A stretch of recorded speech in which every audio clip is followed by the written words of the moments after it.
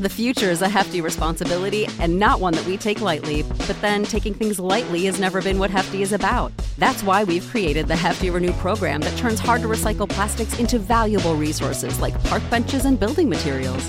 To participate, simply fill up an orange Hefty Renew bag with accepted items, tie it up, and drop it in with your regular recycling. That's it. It's that easy. It's time to rethink recycling with Renew. Particular valued resources may vary by geography. More info available at heftyrenew.com. This is a test of the emergency podcast system. It is a true emergency. Quick, run. We love aliens.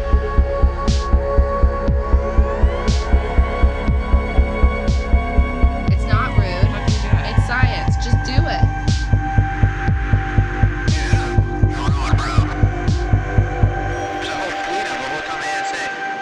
Welcome to Mystery Team Inc.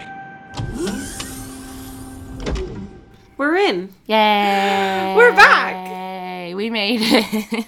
Sort of. Today, we made it to today. Top of show business. Listener discretion is advised. Because we say fucked up shit sometimes. Shh, don't say those swears.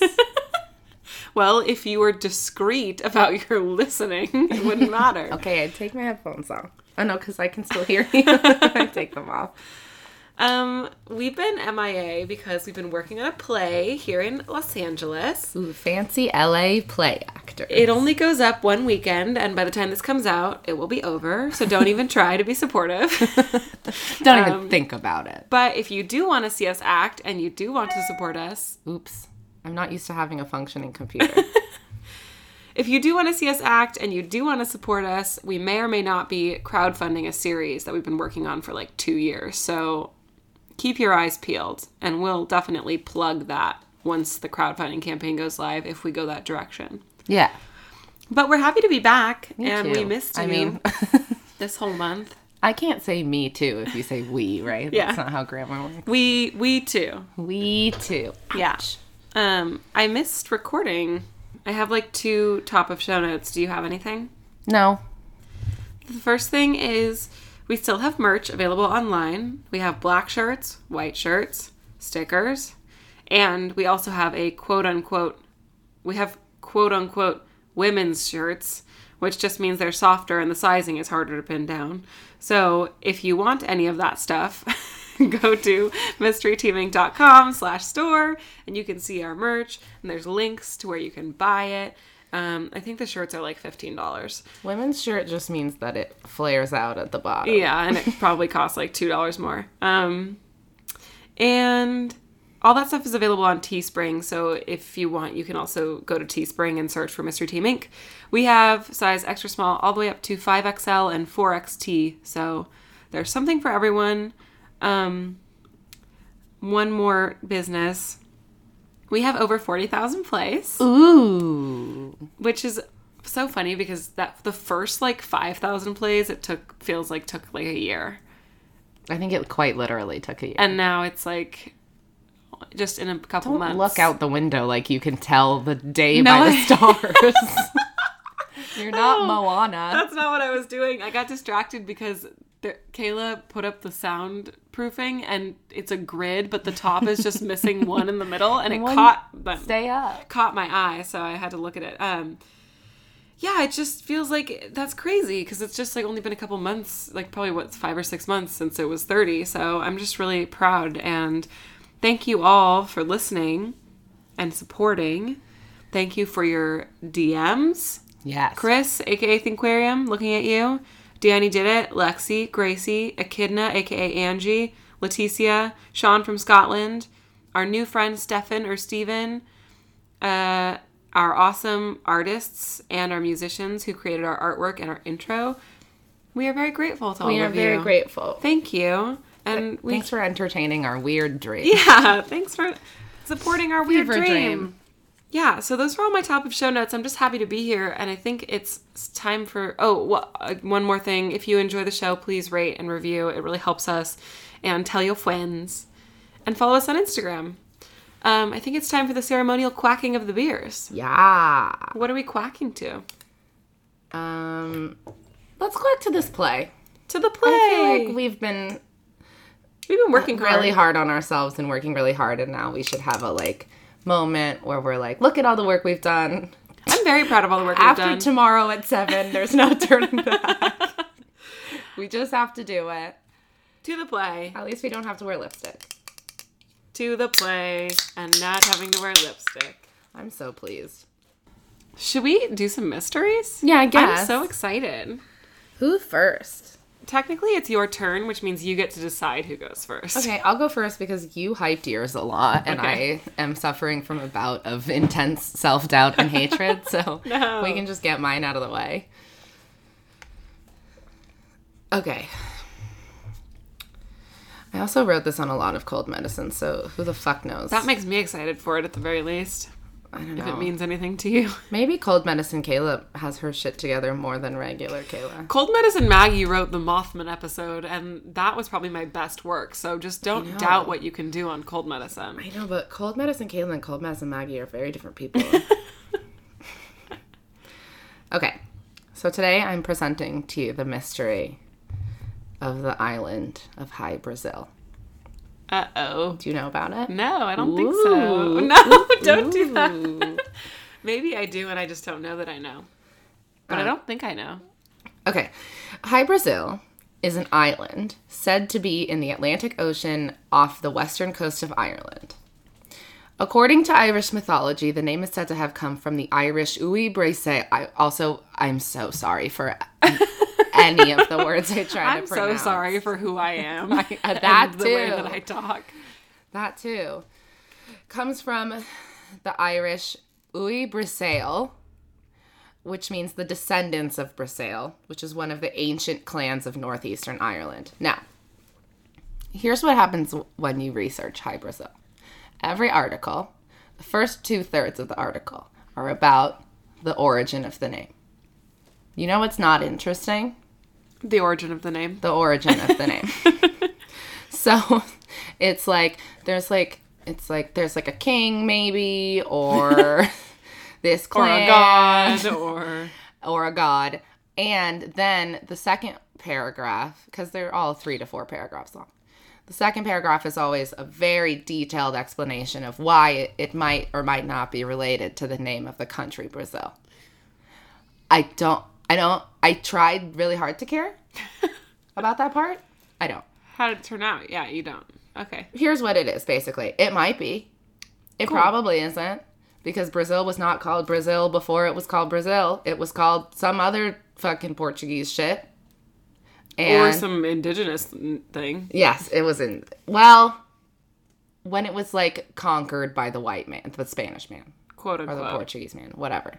So it had when it was, like, colonized. Yeah, when it was colonized, it went through 2 names, and then it became known as Brazil because of a tree. Because of Brazil. Is that real? Yes. Did you just make that up? No. Oh, because its main export as a country was Brazil wood. Oh, I see. Yeah. That's a very capitalist thing to do, is name a country after its main export. I know. It's like if you named America after fascism. Now. Yeah, now. I was going to say now. Okay, so that's the whole thing. That's the first 2/3 of the story. Yeah, right there you go. So, the island. Can't wait for the third act. It's just the next sentence. Okay, great. So the island is said to be cloaked in mist every day except for one every 7 years. No. When it becomes visible to mortals, but still unreachable. Oh my god, it's like Brigadoon. It's like Brigadoon. Yes! Hooray! We did it! It's Brigadoon. Brigadoon! Brigadoon! I'm so excited to be talking about Brigadoon right now. You have no idea. Tell me all about real life Brigadoon. Okay, I will. So, one of the most helpful articles that I found that I'm going to shout out is from mysteriously.universe.org. But I think that one ended in a little bit of a weird Kayla twist that I would have done. Sure. So, debatable. So, that website said, quote, The Celtic people believed the island to be a land of eternal plenty and happiness, populated by an advanced civilization of immortals possessing high technology and vast wealth. The island was said to harbor magnificent cities with towers and streets of gold, and to be ruled by mysterious priests with magical powers who knew all of the secrets of the universe. High Brazil was said to be typically shrouded in fog, hidden from the world of mortals, only to appear once every 7 years. Gods. Yes. It's El Dorado meets Brigadoon. It's just El Dorado meets Brigadoon. Typically, the stories went that the magnificent and golden Brigadoon. I love this. So typically the stories went that anyone approaching the island would find themselves somehow unable to reach it, but those who did manage to get there would come back laden with gold and riches beyond their wildest imaginings. Not like Brigadoon. Where Brigadoon is basically like, don't they, it's like 7 Wives for 7 Brothers, but set on a fog island? No! I don't remember the plot of Brigadoon. But that's a good, listen, we might be able to sell. No, Brigadoon, spoiler alerts, Brigadoon, spoiler alert, Brigadoon. Brigadoon it's like a guy who's just like run away from his wedding with his like best friend, and they go to Brigadoon and he falls in love with the girl there, and then his friend dies or something. Right. Yeah. I don't know why I am picturing it as they Seven do Brides have for Seven they Brothers. do have like there's a marriage ceremony happening, and it's like the bride's sister or something he falls in love with or something like that. Like there's a marriage ceremony which might be, but it's definitely not like a golden city with mythical beings. No. It's like an Irish for city in the Brothers past style people. Yeah, Irish. Brigadoon is Brigadoon the town is stuck. It's stuck in the past. In the past. Yes, that's why I'm imagining it like that. Right. Okay. And they're like, you can either go, like, if you don't go home by midnight, you're going to get stuck in the past. And they make him choose, yeah. Yes. God, what a wonderful, wonderful plot to a musical. I love Brigadoon. Okay. So, one of the main things you need to talk about when you're talking about High Brazil is High Brazil on maps. I'm excited. It's map time. So, not Brigadoon. I've poisoned your mind. I know. So, High Brazil Cartography Corner. It's Cartography Corner. With your host, Kat Stapler. This program is brought to you by listeners like you. Should I add like a little thing in post? Yes. Like a little sound effect? High Brazil appeared on real maps starting in around 1325. On most maps, it's located around 200 miles off the west coast of Ireland. Like, it's in the same place. It appears as an island called Brasil on nautical maps in the early 1300s. The most important one was included on a chart created by Angelino Dolcer, who was an Italian Majorcan cartographer, who, by the way, had this, no, that's a different person. Listen, Don't get me started on Italian Majorcan cartographers. You don't want to date one. Let's just say that. They're bad at boundaries. It appears as an island called Insula de Brasil in 1436 on a map made by Andrea Bianco, who is who I thought the other guy was, who was a Venetian Well, that's all sailor. you need to know about him. My brain is remembering these pieces of information out of order because of the cold medicine. So I'm like, he was, and no, not yet. Andrea was a Venetian sailor and cartographer who made a world, quote, world map. Mm-hmm. And it was super cool. It had But at the time it was just Italy and Ireland, It right? was Europe. It was just Europe. But it was 19 pages and it was like foldy outy style? No, 19 separate charts. Oh, I was imagining one of those big accordion folded. No. It's just a big of Nevada book. No. It's not like those, it was more like a Thomas guide. Oh, like an atlas. Yeah, like a book. Yeah. And but each page it was cool. Did you see it? There are pictures of it on the internet. It's really cool. Also, you talked about it like you misplaced it. It was super cool. I used to have it. I don't know if maybe when I moved. Stop. God, I've lost so many things in the move, which makes me think that, like, where did they go?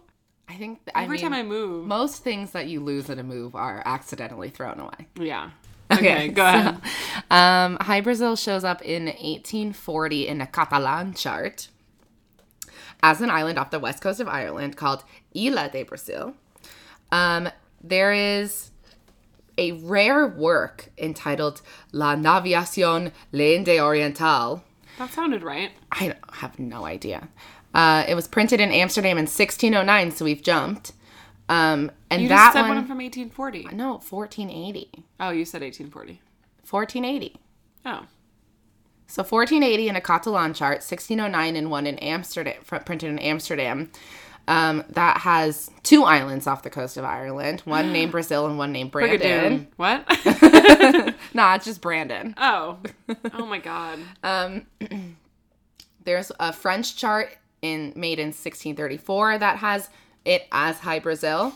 And it was last seen on a nautical map in 1865, but it had been demoted to just Brazil Rock. Oh, I know. Which it falls in line with my burgeoning theory, which is that there was an island there, and over time it just, like, sank into the sea. It's possible. Possible. On maps, Hy Brasil is a little circular island, and he has, like, a little straight running east to west across his diameter. I watched you almost go a little... I know. And then you didn't. It was like a little... Yeah, he does have a little across. Yeah. Which, as much as we fight about the name Brazil not maybe or maybe not being related to... Do we fight about that? I fought about it with the internet. Oh. Brazil's flag has a circle with a in the middle. Whoa. I know. Whoa. Coincidence? I think not. I think not. Ancient astronaut theorists say yes. I mean, I'm just saying, they both have a... Yeah. So weird, man. That's weird. I know. I think they got it. I think it's from Hy Brasil. I think they're just like, that's cool. That was ours now. So here's some stories of people who said they visited the island of Hy Brasil. Yeah. They're great. So, in 1674, a man named Captain John Nesbitt set sail from France to Ireland. Why do I know that name? Does he live on the 4th floor? The story that Captain John Nesbitt and crew told was, they were sailing from France to Ireland. They were in familiar territory that they had sailed many a time.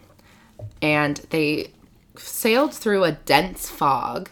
And then when they came out of the fog, there was like this island that they'd never seen before.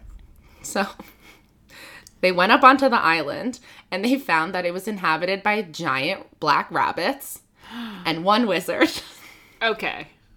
Who lived in a castle. And what was his name? They didn't say. That's a shame. I know. Such an opportunity. We'll call him Andrew. Oh, okay. So, Andrew, the wizard, took them into his castle and told them that the island was usually hid from mortals by a spell, but it had been broken. No, he didn't tell them how. And then he, like, gave them some gold and silver and was like, okay, goodbye, and, like, sent them on their way. That's the story of Captain John Nesbitt going to Hy Brasil. It sounds like the Phantom Toll Booth. Yeah. Meets Brigadoon. This is all going to be something meets Brigadoon. Yeah, you're right. Okay. Then, in 1684, an Irish historian named Roderick O'Flaherty wrote an account that he heard from a man named... You're good at pronouncing... That was his name. Yeah, I was going to say, I wouldn't have known how to pronounce that. Moruf Olay. Okay. Who said that in April of 1668, he got in a fight with his wife and left the house. I believe it so far. To, like, brood around the villages in the area. Copy. Then, about 9 leagues from Galway Sea, he met 3 strangers who kidnapped him and forced him into a boat and took him out to a strange island. He got shanghaied to El Dorado? He got shanghaied to Brigadoon! So they told him that the island was called Hy Brasil, and in his account he said that he was able to like look from the shore toward Ireland and see a bunch of landmarks along the shore and like in the water. Oh, it was like that close to Ireland. Close enough that he could see landmarks. Right. So then he says he spent 2 days on the island, and then all of a sudden he woke up on the shores of Galway again feeling very sick. And then like a couple years later, he found that he had the gift of healing, even though he'd never studied medicine. And the implication is that he gained that gift from Hy Brasil. Not from the cult he was in or anything like that? No, you'd think. You would think, right? Yeah. And then, all of a sudden, this man named John O'Donovan was working on an ordnance survey when he, like, I think in the 1800s, he was working on an ordnance survey and he was just talking to people, and he heard this story of a man named Maura Follet who went to Hy Brasil. But his version of the story is this. White rabbits. A magician named Brandrew. White rabbits. A witch named Andrea. Yeah.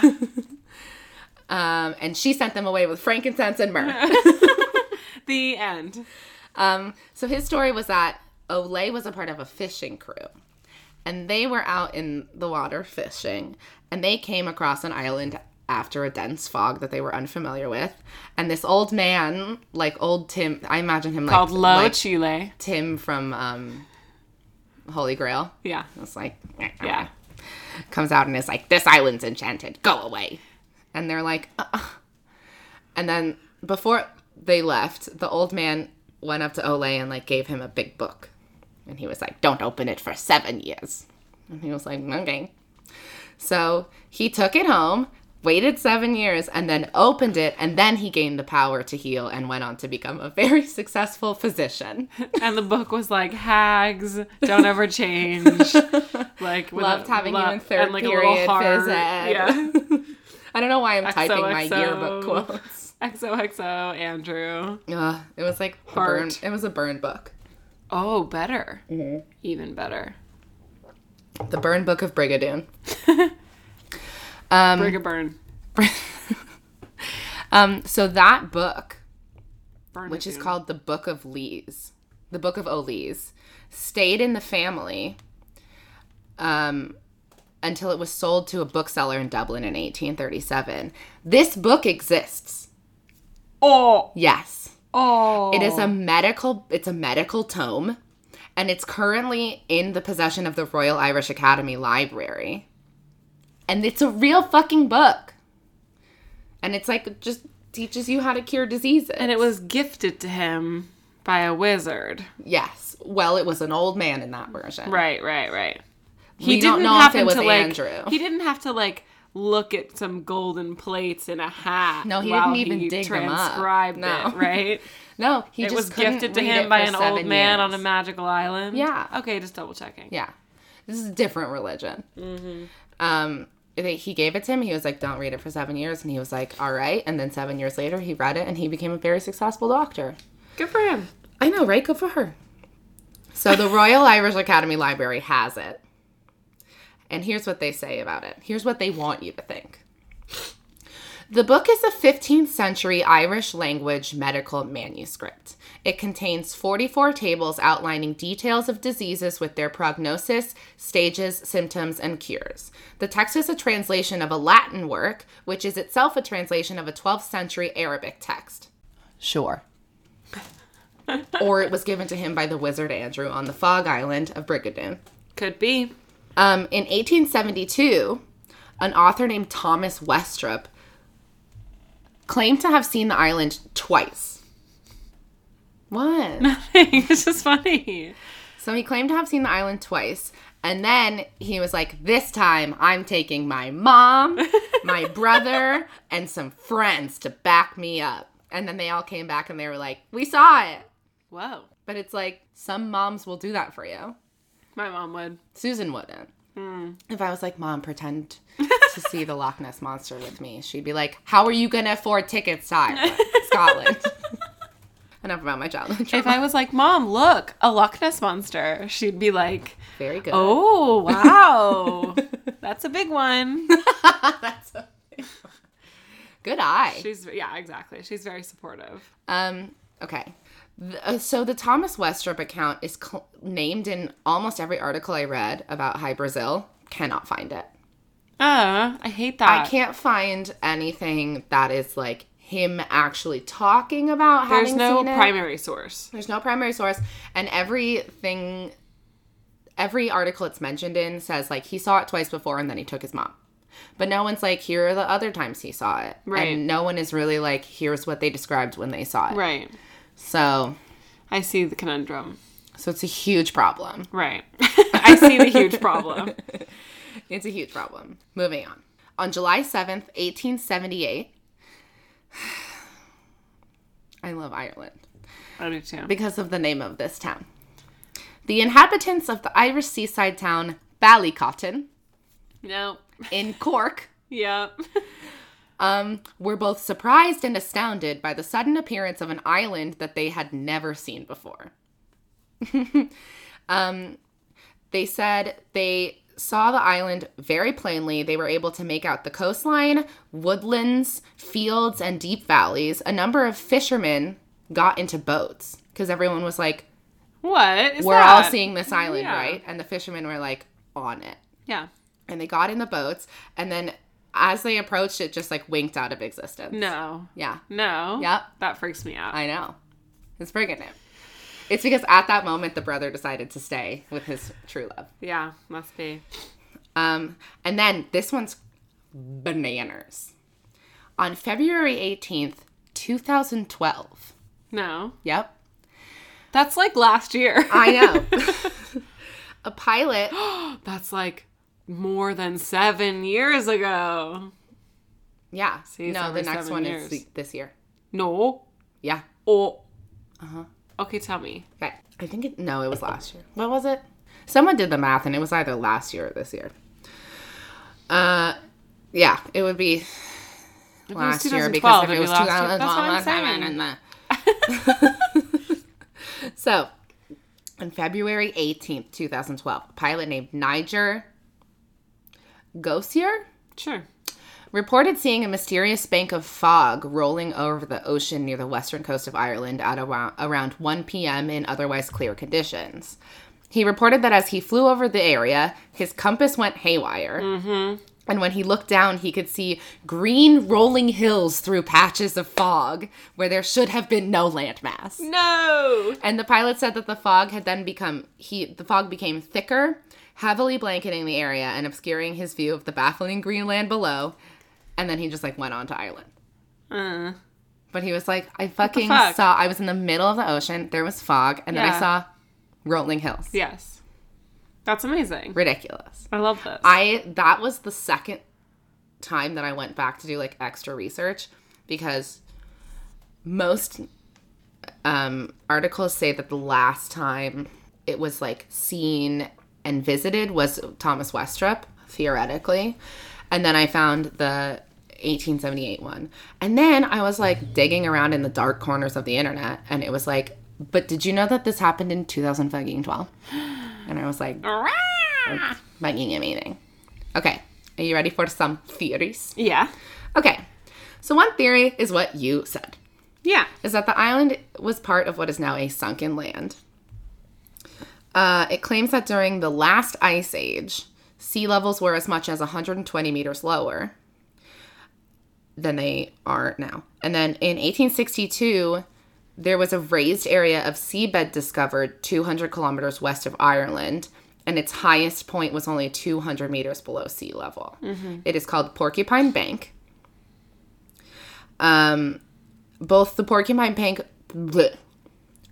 the Porcupine Bank west of Ireland as well as the sunken ridge under the Aran Islands in Galway Bay may have been exposed pre-Ice Age, and they're both around where Hy Brasil would be.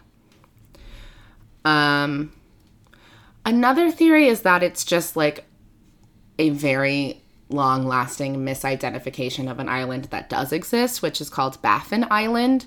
But that is off the northern coast of Canada. But the mysteriousuniverse.org says that the location of Hy-Brasil on the maps, if you look at them chronologically, it just kind of moves farther west. As map making skills became more sophisticated. So if you look at the steady crawl west of the island, people have thought that if it had continued on the path west on maps, it would have just ended up where Baffin Island was. I see. But so the answer, the theories so far are Atlantis, Canada. Mm-hmm. Yes. Okay, great. Just wanted to catch up, make sure we were all on the same page. And then the next one is science. Okay. We like science. No, this one's boring and I don't like it. Oh. It's a huge bummer. But here you go. Yeah. It ruins... I wrote, then we have the boring science theory that ruins all the fun. You love science. I know, but this one ruins all the fun. So this one says that Hy-Brasil never existed, and it's just an optical illusion called Fata Morgana. It's actually cool. I was just going to say, that's really cool. It's pretty cool. Also, Fata Morgana is my Star Wars name. It's my porn name.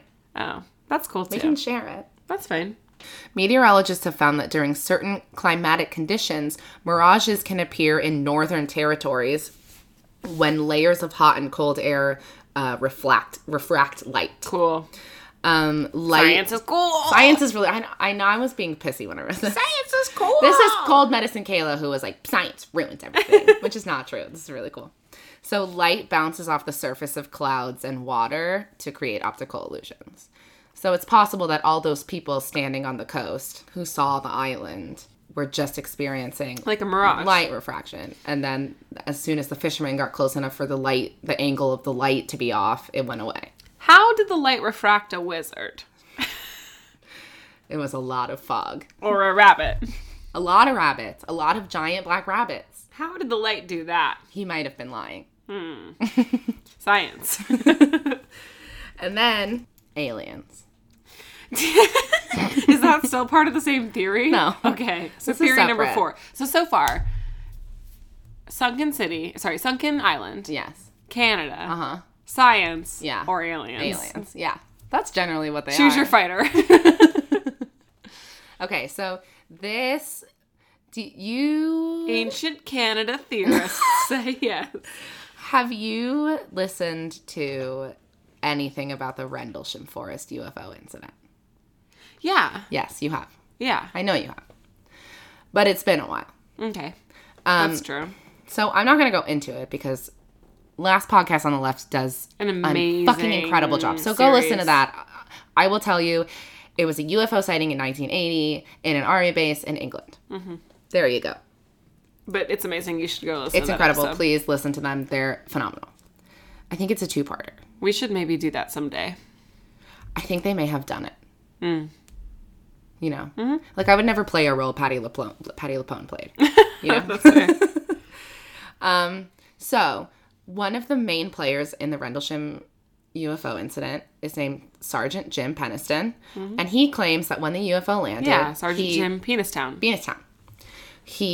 When the UFO landed, he touched it. Yeah. And it beamed into his head 12 pages of binary code. Yeah.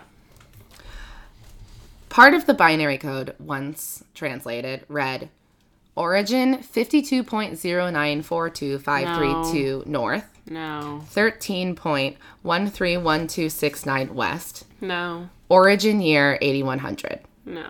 These coordinates lie just west of the coast of Ireland at the Atlantic Ocean, right around where Hy-Brasil should be. Stop it. This binary code... You're freaking me out. I know. This binary code also listed the coordinates of several other ancient sites around the world, including the pyramids of Giza and the Nazca Lines. Yep. I remember that. Fucking bananas. So, this is where MysteriousUniverse.org went on a Kayla tangent. Mm-hmm.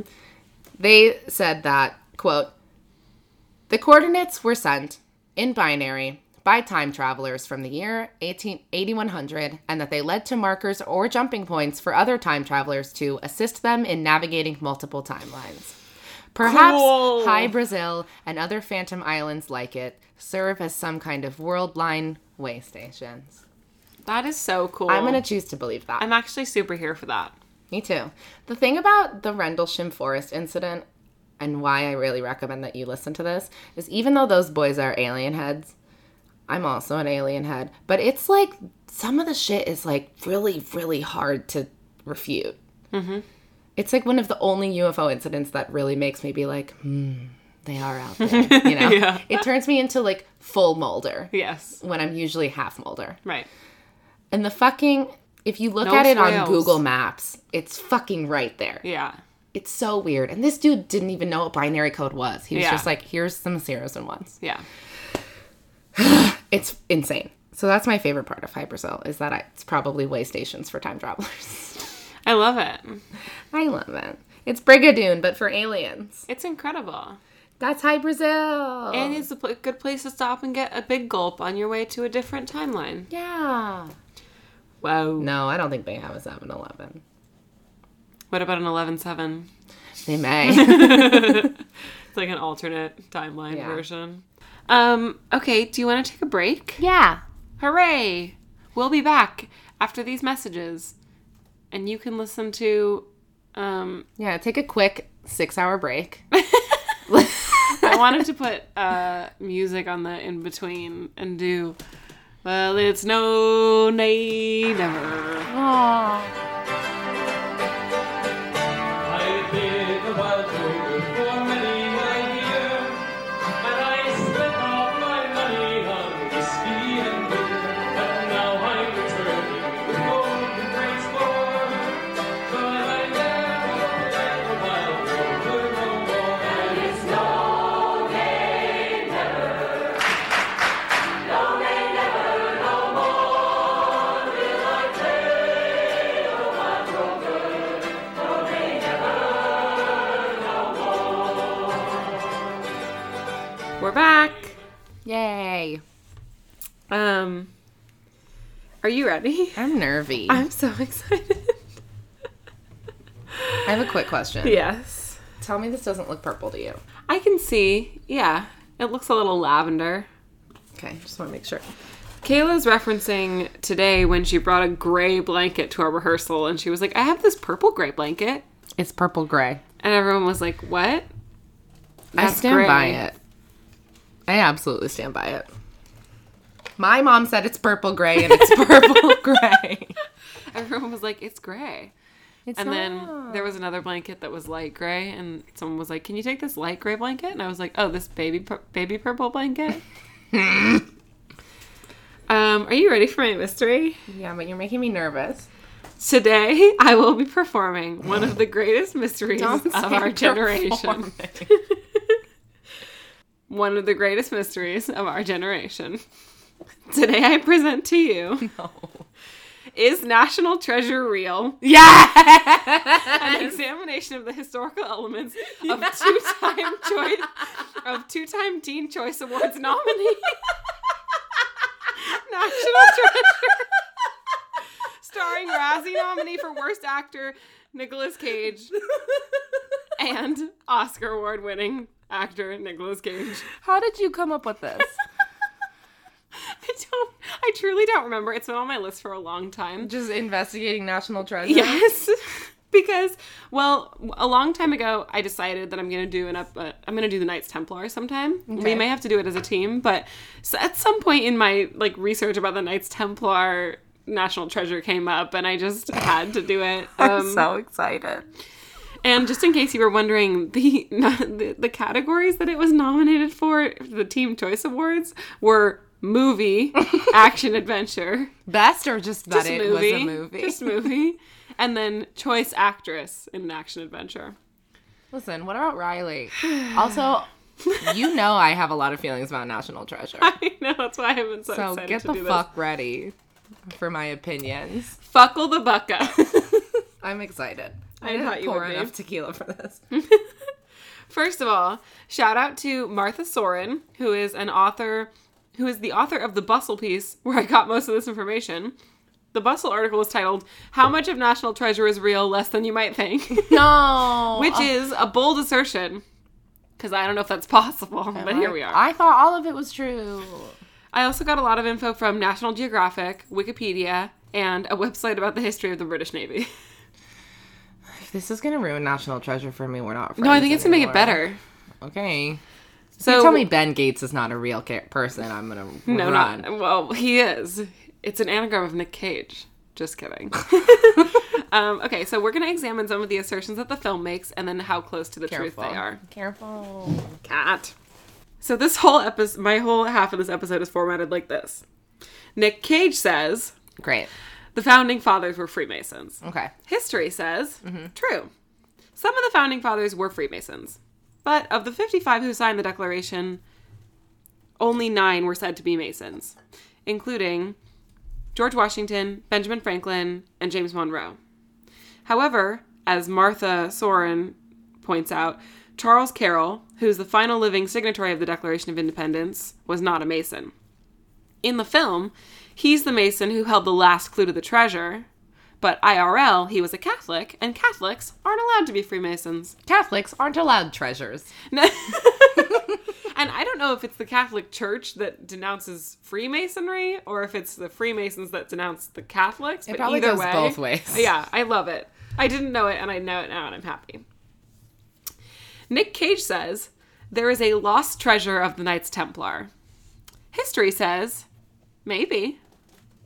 This is the point in my research where I found out, in all caps, holy shit, the Knights Templar were founded in the year 1119. The number that always haunts me. So there are various legends concerning a treasure that some Templars managed to hide from King Philip, and that was later lost.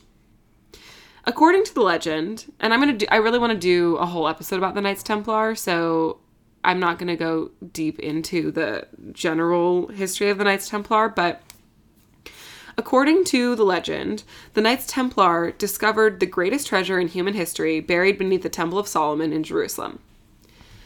We don't know if that's true, but we do know that the Knights became wealthy and powerful to the point that they rivaled some of the influence of European kings, which is part of the reason that they were ultimately either snuffed out or run underground. The Holy Blood and the Holy Grail, 1982, seems to be the source of the story that the Holy Grail was found by the Order of the Knights Templar and taken to Scotland during the suppression. 1982? This is a book from 1982. So a book from 1982 is the source? It's the source of the story that the Holy Grail was found by the Order Don't of they the know Knights it was Templar. Indiana Jones? That was, yes. But also that's the Ark of the Covenant, but also... Oh, right. He Yeah. was the Ark of the Covenant. But, so, yeah, there's this legend that the Knights Templar when they were being chased out of Europe, they went to Scotland and they went underground there and then reemerged later on, and that's their tie to the Freemasons. But this book from 1982 seems to be the source of the story that the Holy Grail was found by the Order, taken to Scotland during the suppression of the Order in 1307, where it remains buried beneath Rosslyn Chapel. This theory is also visited in Dan Brown's The Da Vinci Code, which we will discuss later. Yes! That's coming back too. In National Treasure, it's like there's this whole lost treasure of the Knights Templar. And there is sort of like historical legend about a missing Templar fleet, which was supposedly based on information gained from the interrogation of Jean de Chalon by the Inquisition. So he claimed that he had heard that the preceptor of the French Templars, named Gerard de Villiers, had been warned that he was going to be arrested because someone found out that he was like running the Knights Templar.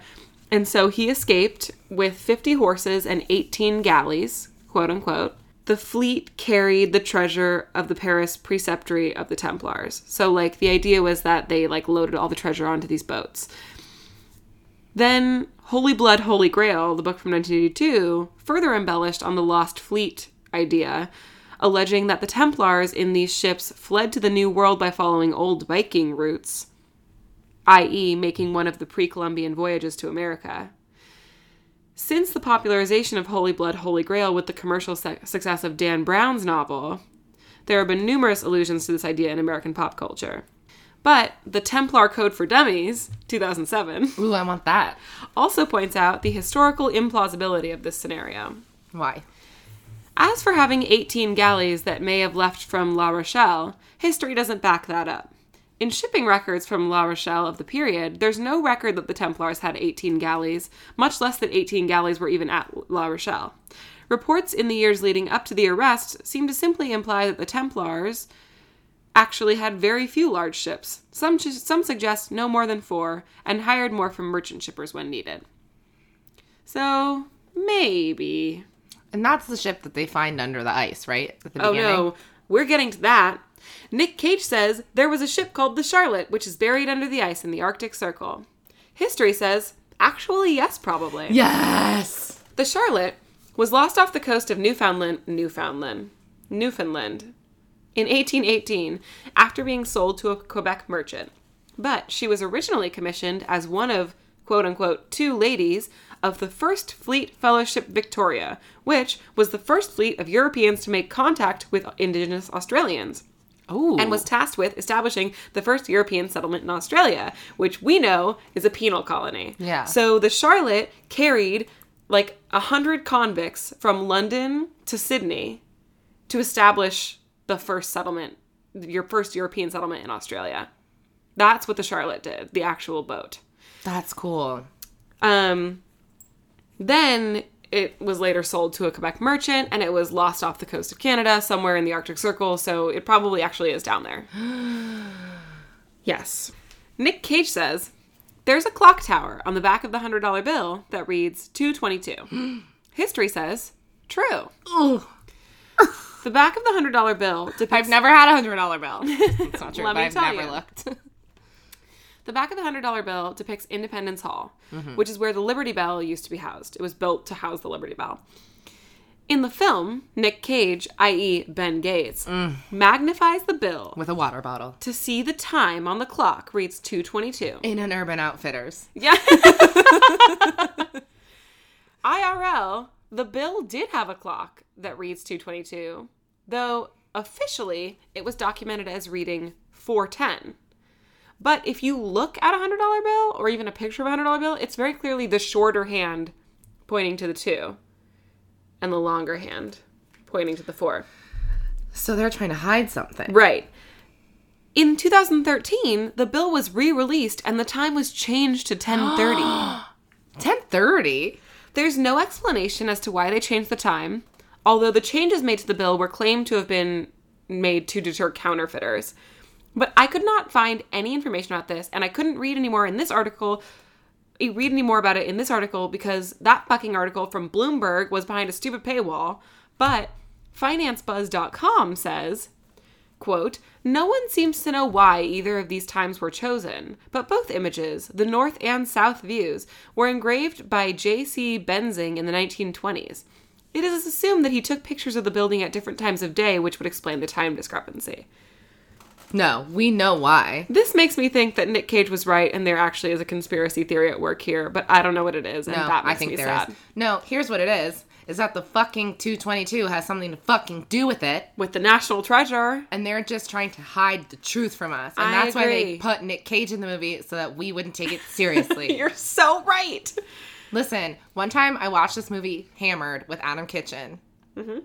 And the whole time we were like, this has to be true. Yeah, it is. It has to be true. I forced Tommy to watch this movie for the first time, and he fell asleep. Sorry, it was his first time. Not only was it his first time, but he fell asleep during the part where the Charlotte explodes. And I was Absolutely like, how not. do you sleep No. through that? How do you sleep through literally any part? Any part. I don't know. I was furious. It's one of my top 5 favorite movies. If I'm being honest, I could watch National Treasure every day. I could watch it every day. Oh my God. Yeah. I love it. Yes. I love it. Yes, I agree.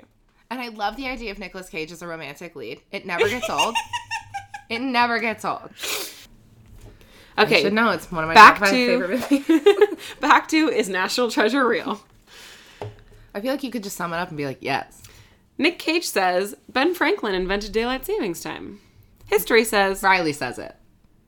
Right. That's fair. In the Urban Outfitters. That's fair. History says Ben Franklin made a joke about it once 100 years before it was created. He was like, you guys, wouldn't it be fucking ridiculous? So George Vernon Hudson is credited with proposing the idea in 1895, and he's from New Zealand. But Benji, why did I write that?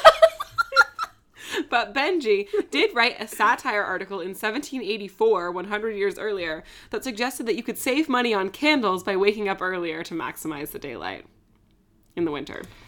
See, here's the thing that I'm learning right now about my feelings about National Treasure. I'm so glad I could cause this awakening for you. I'm feeling conflicted because I love National Treasure. But that moment would have been so much better in the film if because it's when Riley finally has a leg up on Ben. Mm-hmm. And he's like, is this how you feel all the time? And it's great and charming. Yes. But if Ben Gates had been like, Benjamin Franklin invented daylight savings, and Riley had been like, actually, he wrote a satirical piece about it 100 years, like, that would have been, and way then he better. could have been like, do I know something? It's the same feeling. Right, but it's true. But it's true and obscure. Yes. Get at me if you want me to, like, you know, look Shop over your scripts. She'll punch him up. I'll do a quick punch up. Nick Cage says they sell life-size copies of the Declaration of Independence at the gift shop for $35. How much do they actually History cost? says false. They only cost $9.95. Yeah, 35 seemed high. In 2004 or whatever. Yeah. Nick Cage says Benjamin Franklin wrote letters under the pen name Silence Dogood. History says true. As a young boy in his teens... Can we put it? Ding, ding, ding. Yeah. As a young boy in his teens, Benjamin Franklin, or Benji as I affectionately refer to him, worked as an apprentice in his older brother's printing shop in Boston, where the New England Courant was published and printed. Franklin never got anything he wrote published by his older brother editor. Aww. So at age 16, he created the persona of a middle-aged widow named Silence Dogood. I would have had a very big crush on him. I know. Once every 2 weeks, he would leave a letter under the door of his brother's printing shop, where he also worked. A total of 14 letters were sent. The letters were published in the New England Courant fortnightly and amused readers. Some men wrote in offering to marry Miss Dogood, upon learning that she was widowed. Aww. The letters poked fun at various aspects of life in colonial America, such as this quote about hoop petticoats. These monstrous topsy-turvy mortar pieces are neither fit for the church, the hall, or the kitchen, and if a number of them were well mounted on Nod's Island, they would look more like the engines of war for bombarding the town than ornaments of the fair sex.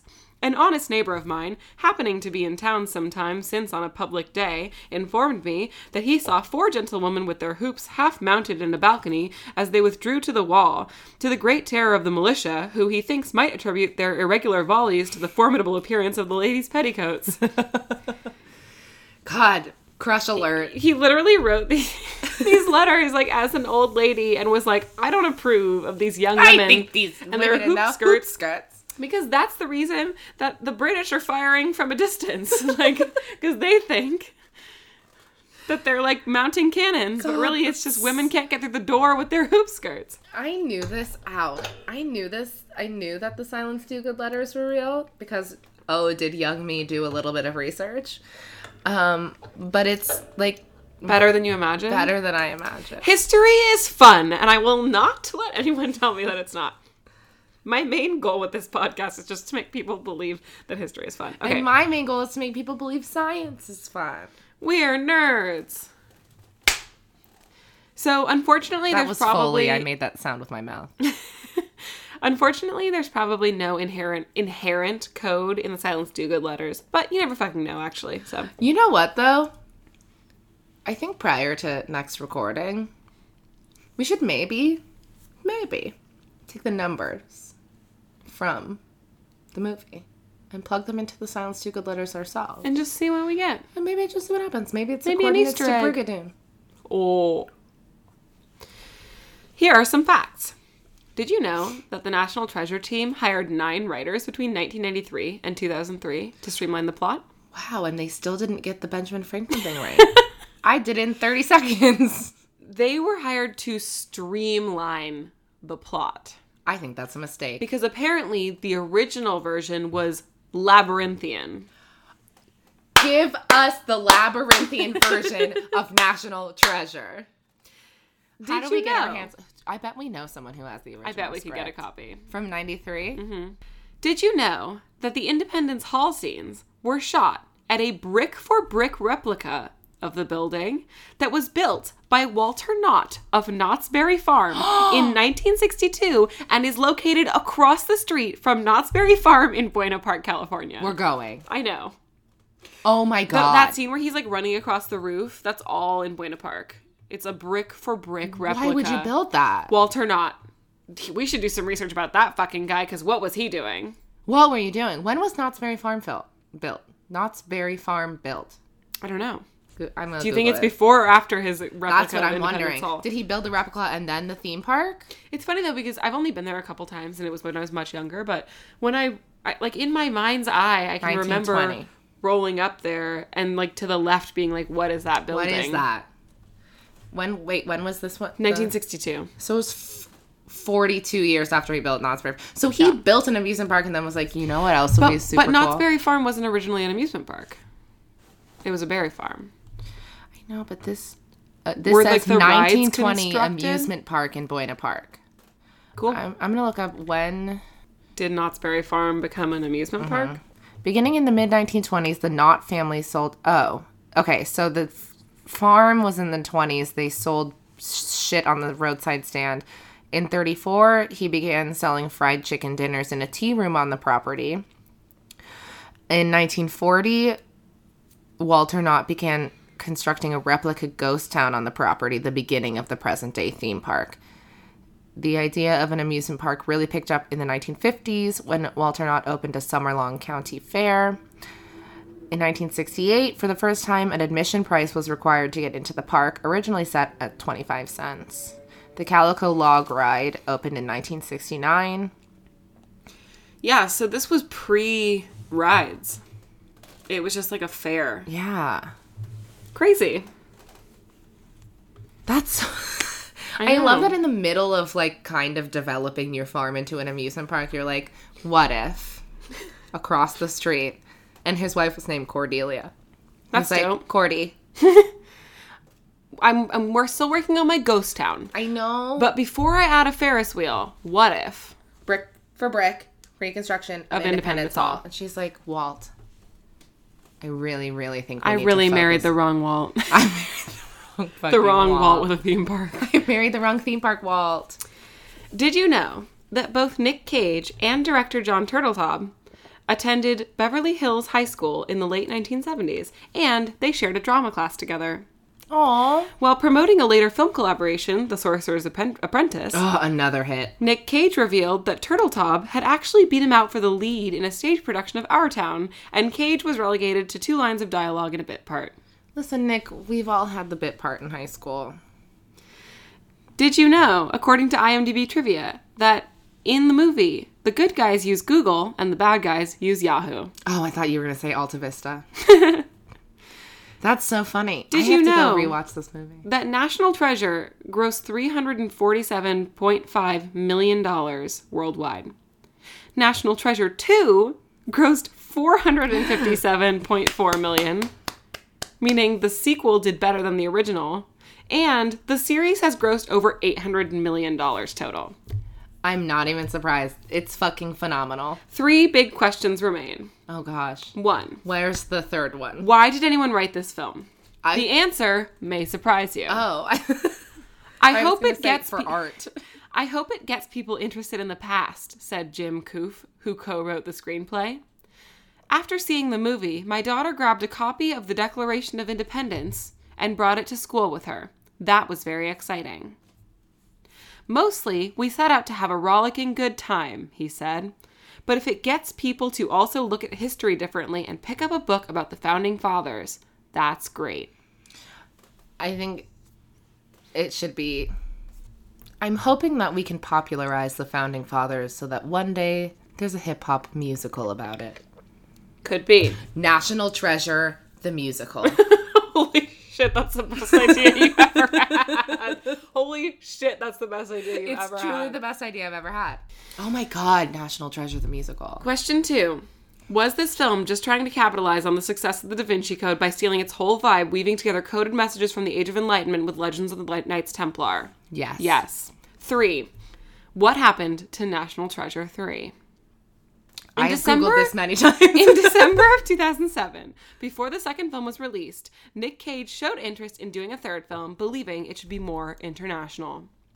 In early 2008, Disney registered the domains for NationalTreasure3DVD.com and NationalTreasure4DVD.com. Why didn't they take both sites? NationalTreasure3.com. Both sites are now unregistered, and the second link redirects. To what?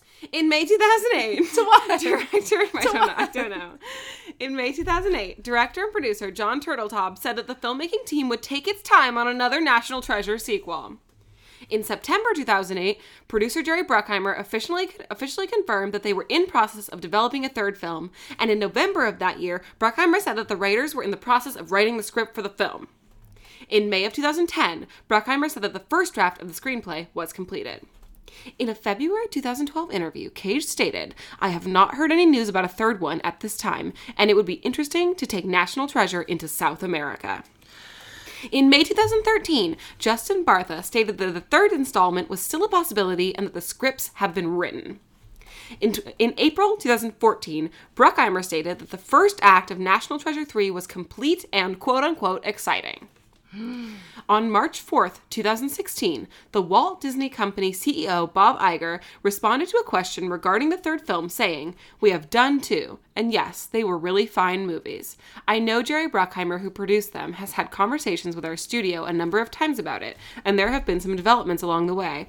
But as of right now, we have not greenlit, as we say, a National Treasure 3.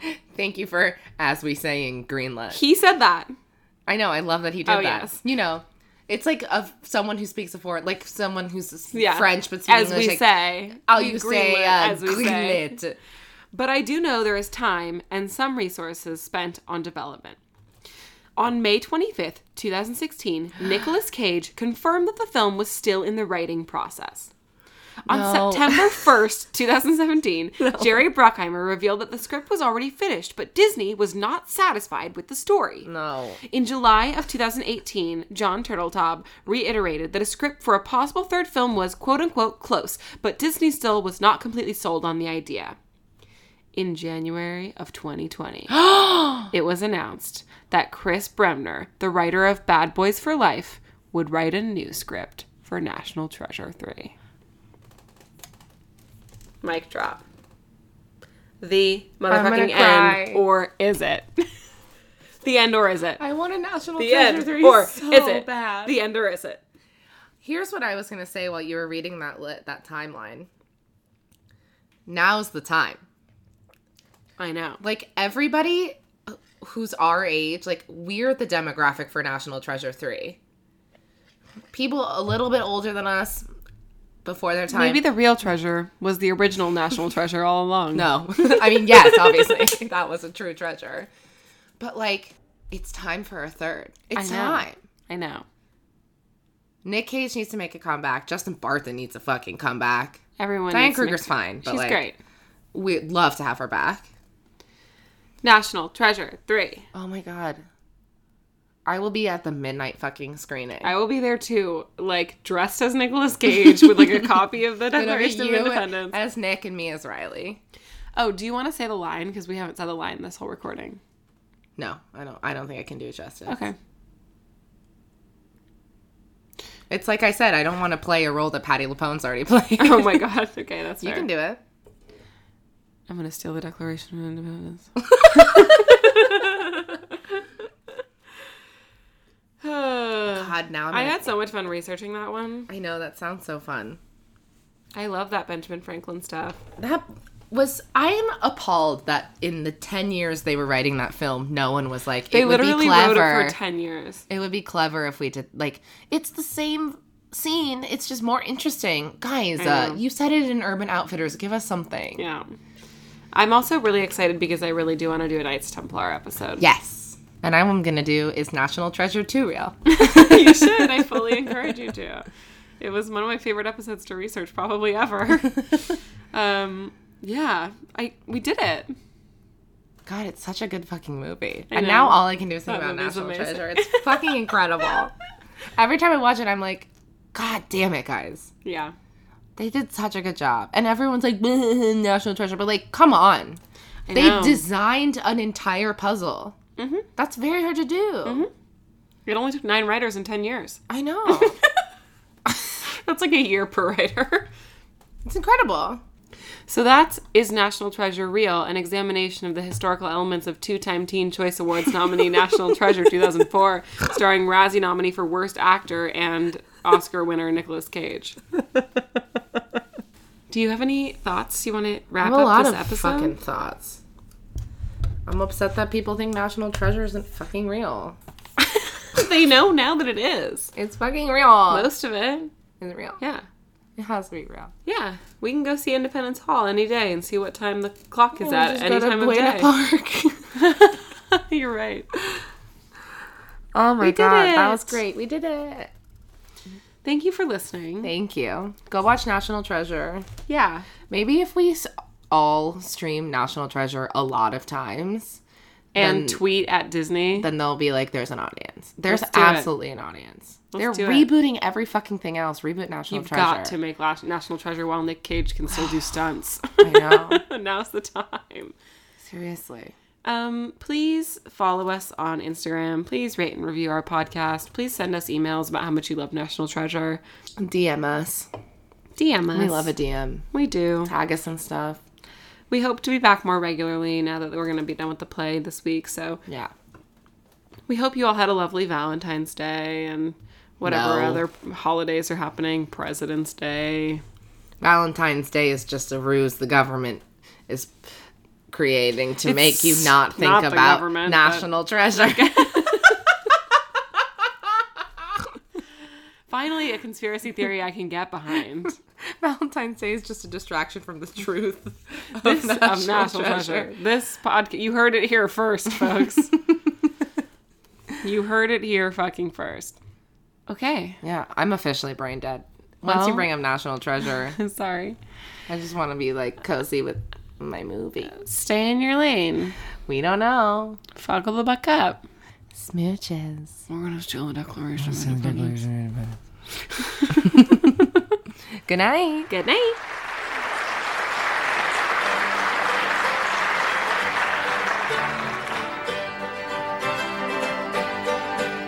I did the wild toad for many a year, and I spent all my money on whiskey and beer.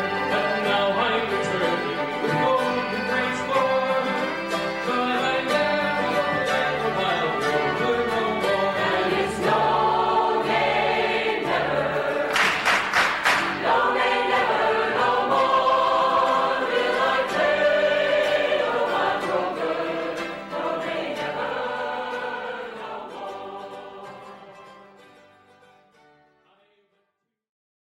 Lucky Land Casino, asking people, what's the weirdest place you've gotten lucky? Lucky? In line at the deli, I guess? Aha, in my dentist's office.